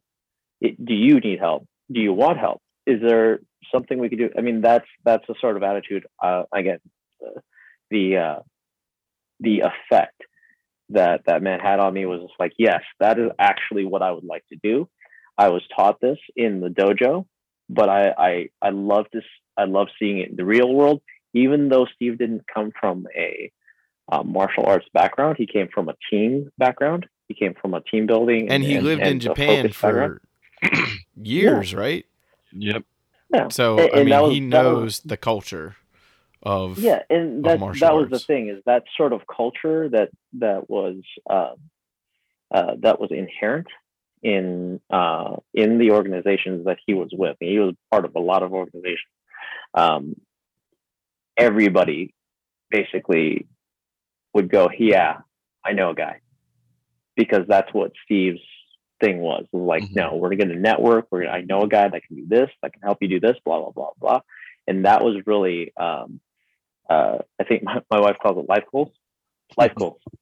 So life goal, be a little bit more like Steve Kerr, on that end, to be able to do that. I mean, we all kind of, especially those of you that are, if you've gotten this far, right, those of you that are starting to create organizations and schools, academies, studios, whatever, that is the attitude of a successful group, is how can I help? How can I be of service? How can I help you achieve your goals? And hey, you know what? Even if it's just like sitting down next to you and going, hey, how you doing? That's the thing. There's not a lot you can do. And again, you heard me say this before. If there's only you in your organization, you're just a guy in a room with a sword, right? So there you go. There you go. It was just a guy in a room until Steve basically called and said, "So you want to come to San Diego?" Mind you, I was living in the Philadelphia area at the time. I was like, "Yeah, I'd love to, but like, dude, I'm making like $12 an hour. What do you to teach kids martial arts? What are you thinking?" And he goes, "No. No, I know a guy for that, right?" And what he meant was, like a week later, he basically called me and goes, "So, did you get off?" I'm like, "What do you mean? Did you take off of work these dates?" And he was talking about for IGC.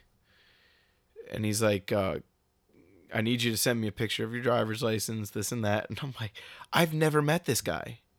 Yeah. I know him through Facebook Messenger for the last like 3 months, right? Mm-hmm. And all we've talked about is lightsabers, basically. I know a decent amount about him, I think, but yeah. And he's like, "Well, you and Bede, my other podcast co-host at the time, the guy who I first started taking Star Wars lore, because he's my Star Wars like librarian." And mixing it with the martial arts that I knew and teaching it to him to see if it worked, right? Like we were talking about earlier, like rinse and repeat with a 48-hour notice. And like, yeah, you guys are going to stay at my house and this, and I'm like, he's definitely was not this person, but all my thoughts were like, oh my God, I'm going to fly all the way across the country just to get like kidnapped and raped and like end up in some basement somewhere as dog food, like, and obviously not the case at this point, but 3 times that happened where like he would just call and be like, "We're doing a thing, we need you there." like, what do you mean you need me? You're in California. I'm in Philly. It was nice the first time. You don't need me. No, we need you here because you bring a this or you bring a that to the table. Like we said, you know, you recognize the value of everybody. And like you said, that attitude of what can I do to help? Alan, it was you, man, the last event we had with Steve. The May the 4th tournament in 2019. When we were there and maybe it was October. It was the October tournament in 2018. And he goes, Alan goes, what can I do to help? And Steve, he's asking me and Jill. And Steve turns and goes, get us beer. But right away, like less than 5 minutes later, Alan shows back up with a couple of beers. And you know, it's a small way to represent a larger idea of everybody got together around this person and made things work for each other. It wasn't just about like one person being the king of the tournament and wiping out every other competitor. It was like everybody was there. The people who were just at the venue having a few drinks and not there to fight, not there to train, they were just as important as the people in there putting their safety on the line and their, you know, their competitive reputation. See, Steve got it, man. He understood, and I hate to get all Hawaiian on you guys, but he understood. But he loved Hawaii. I mean, man, because you know, he throws the aloha out, the love. He threw the love out, right? Mm-hmm. And he knew that by doing that, you know, and if it was reciprocated, that he can achieve a greater synergy, right? I mean, I love the first time I met Steve in person. All we did was talk story, right? And that's another Hawaiian thing: sit down, break bread, drink, right, and share stories, right? There was always food. Yeah. There was always some sort of cold or hot beverage. And you know, and we just sit there and just, you know, get to know each other over experience and stories that that happened in our life. And man, you know, like you know, I was really glad that, you know, because, you know, like I just told Katie, you know, like, hey, because, you know, I met SDS and everybody through Dennis, because Dennis was part of, you know, SoCal, you know, with TSL and everything at the time. And, you know, and then I met them even more, you know, when Dennis had his birthday, you know, so Fredo and I went down to his birthday in San Diego and got to meet the whole gang, right? And so that was really cool. And then, you know, after that, I kept in touch, and then, you know, I told Katie, hey, bring the whole gang up to, you know, to LA for Dark Watch.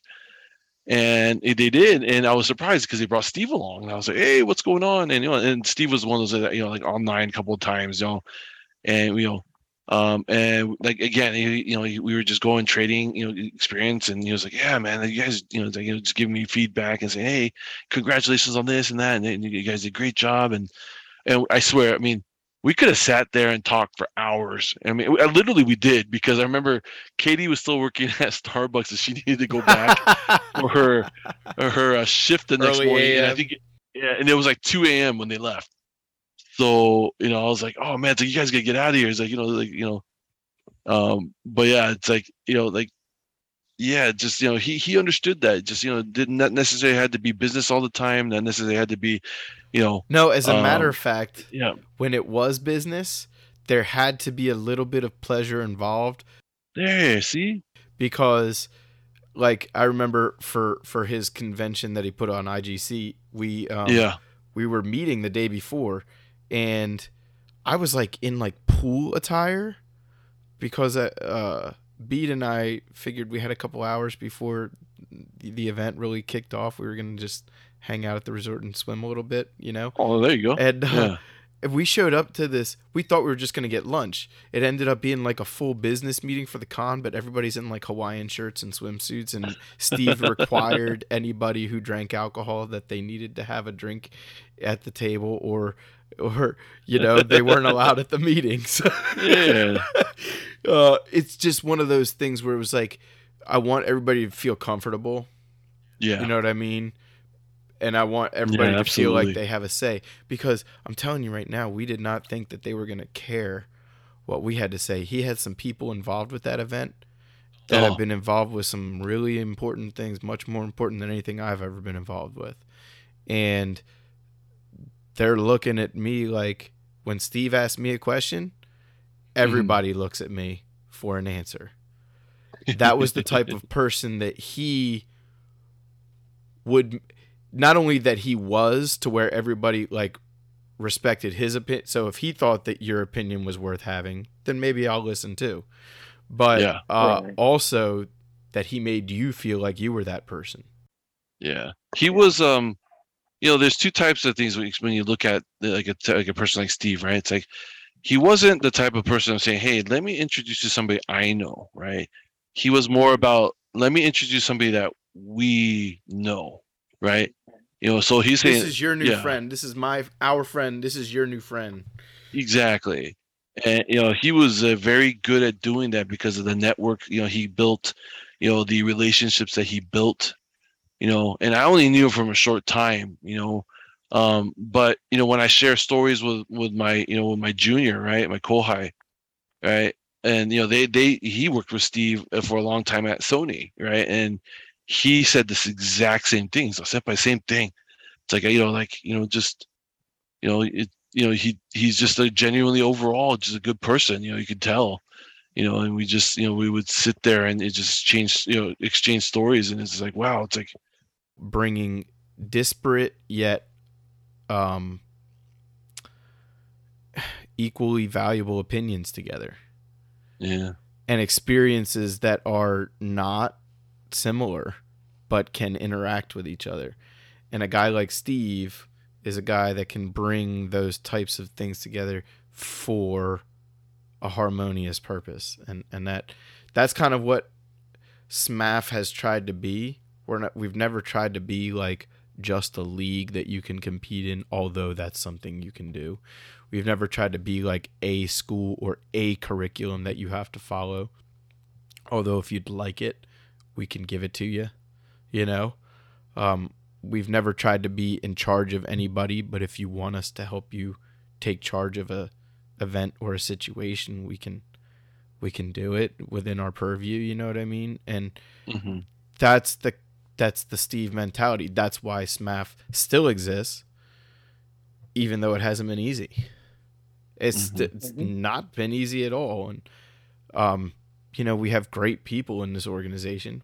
There aren't a whole lot of us, but the ones we have definitely are the quality over the quantity type. And that's because I think we project that same attitude that we got projected from Steve, which is that every one of our groups has stuff they bring to the table because they've all got people that are worth, having. And I don't think we've ever really had a group that lasted where that wasn't the case. Knuckleheads don't last long in martial arts. They can last a while in fighting, but in martial arts, you don't stay a knucklehead for long. So, anyway, value. I think I have the most fun. I get the most out of training personally. Get the most out of teaching when I value whatever inspiration I can find around me. When I don't worry too much about trying to be a know-it-all.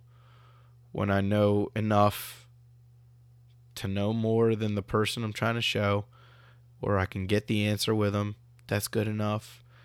And don't try to pretend. Build a tradition that's natural, to whatever environment you're in.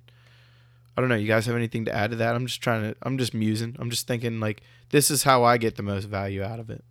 I mean, I know as, martial arts, and I know Alan, I know you, right? Like, it's those aha moments that come out of nowhere, right?